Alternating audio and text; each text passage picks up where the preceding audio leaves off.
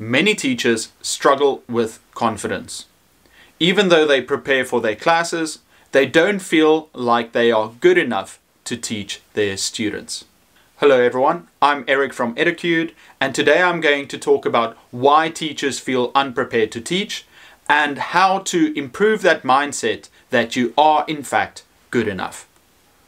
This channel is dedicated to teaching, so if you want more content and tips and ideas on teaching, please like and subscribe, and you can follow me on Facebook, Instagram, or Twitter.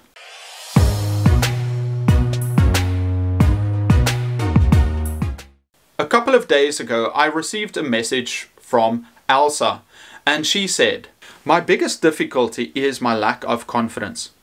I'm always so demanding of myself. I think I should know all my subjects even without studying or planning for my classes." She says, "I feel like I've got that imposter syndrome that you referred to in one of my previous videos that you can click here." I totally get that. You might not know it, but that drive that you have to be the best teacher you can possibly be is actually a good thing. It shows that you care about your students and you want to be the best possible teacher you can be. There are teachers out there that don't really care, so I appreciate it when I see someone going that extra mile by placing the burden on themselves to be the very best they can be. But it can also be one of the biggest obstacles to becoming comfortable in your own skin, and that positive thing can very quickly become a negative. What do you mean, Eric? It means that your teaching or your identity as a teacher is linked to your ego. You see every action you take not as a success or a failure for you, Elsa, the teacher, but you see it as a success or failure for you as Elsa, the person. And when you fail, that hurts your ego, and your ego doesn't like that. We have this image in our head of the perfect educator we strive to be. Perhaps an old teacher that we thought, man, this is a great teacher, and we want to be like them. Teachers that we view as perfect, and we want to reach that standard, otherwise we are a failure. So, let me tell you the best piece of advice that I have read. I was going to lie to you and tell you that a wise teacher once told me this, and now I'm passing it along to you. But that's not true. Just like you, I had to go out and read and find resources to help me become a better teacher. So here's what you do. Don't link your identity as a person to the actions you take as a teacher. If you don't know something, don't beat yourself up. How can you be expected to be perfect from the very start? We should be kinder to ourselves. Give yourself permission to make mistakes. And if you can't give yourself permission, take my permission. Here, I, Eric, give you permission to fail, to make mistakes, to say something stupid in front of the class, and not beat yourself up. Honestly, kids don't care if you're perfect. They just want you to help them in their pursuit of knowledge and growth. But with those mistakes, here's something you can do. Fix it. Make it right, forgive yourself, and move on. Nothing is permanent. Nobody knows everything from the get-go. You should be thrilled that you don't know everything. Actually, be happy every time something comes up that you don't know, or a situation arises that you don't actually know how to handle. Rejoice, because with everything you don't know, you will learn something new and you will learn how to deal with it. Make that mindset shift from, I need to be perfect, to, I can't wait to make a mistake in front of my class. Because that gives you something to learn. And what a great example it is to your students to see a teacher make a mistake and embrace it.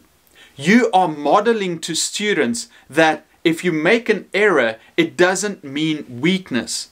It is just an opportunity to grow. So here's what you do.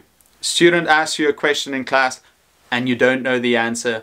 You're stuck all the eyes are on you, it's very stressful.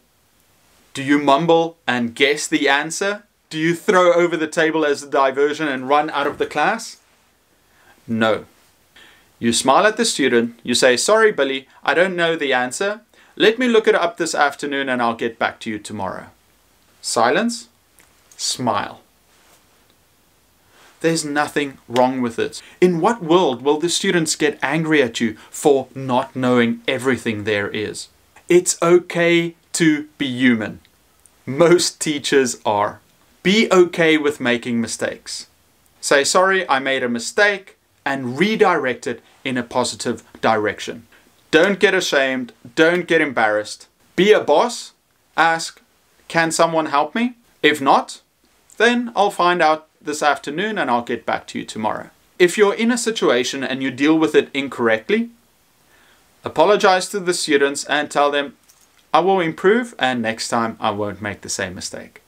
They'll understand that. What a beautiful example of a teacher you are. Showing impressionable students that it's okay to make a mistake. Be kind to yourself. But I have to warn you. Some people will take this advice and use it to give free rein in their classroom, to turn their classroom into the set of Mad Max, where anything goes and mistakes can just be made willy-nilly. Wait, did I just say willy-nilly? Anyway. At the start of the video, I told you how impressed I am when I see teachers strive to be the best possible teachers they can be, and they work very hard at it. And I mean it. I despise teachers that don't put in the effort to make their classes good and prepare for mistakes or whatever might come up in their class. Don't stop trying to be the best teacher you can be. Prepare for your classes and expect what mistakes and problems can arise and prepare accordingly. Never stop. Be the best professional you can be. See, this is such a nuanced point. If I find a teacher that's pushing themselves too hard, I will say, "Okay, listen, take it easy, sit back, you're being too hard on yourself."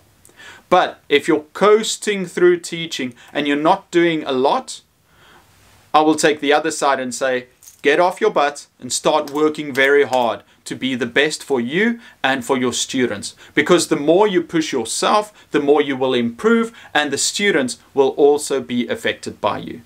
This is our profession.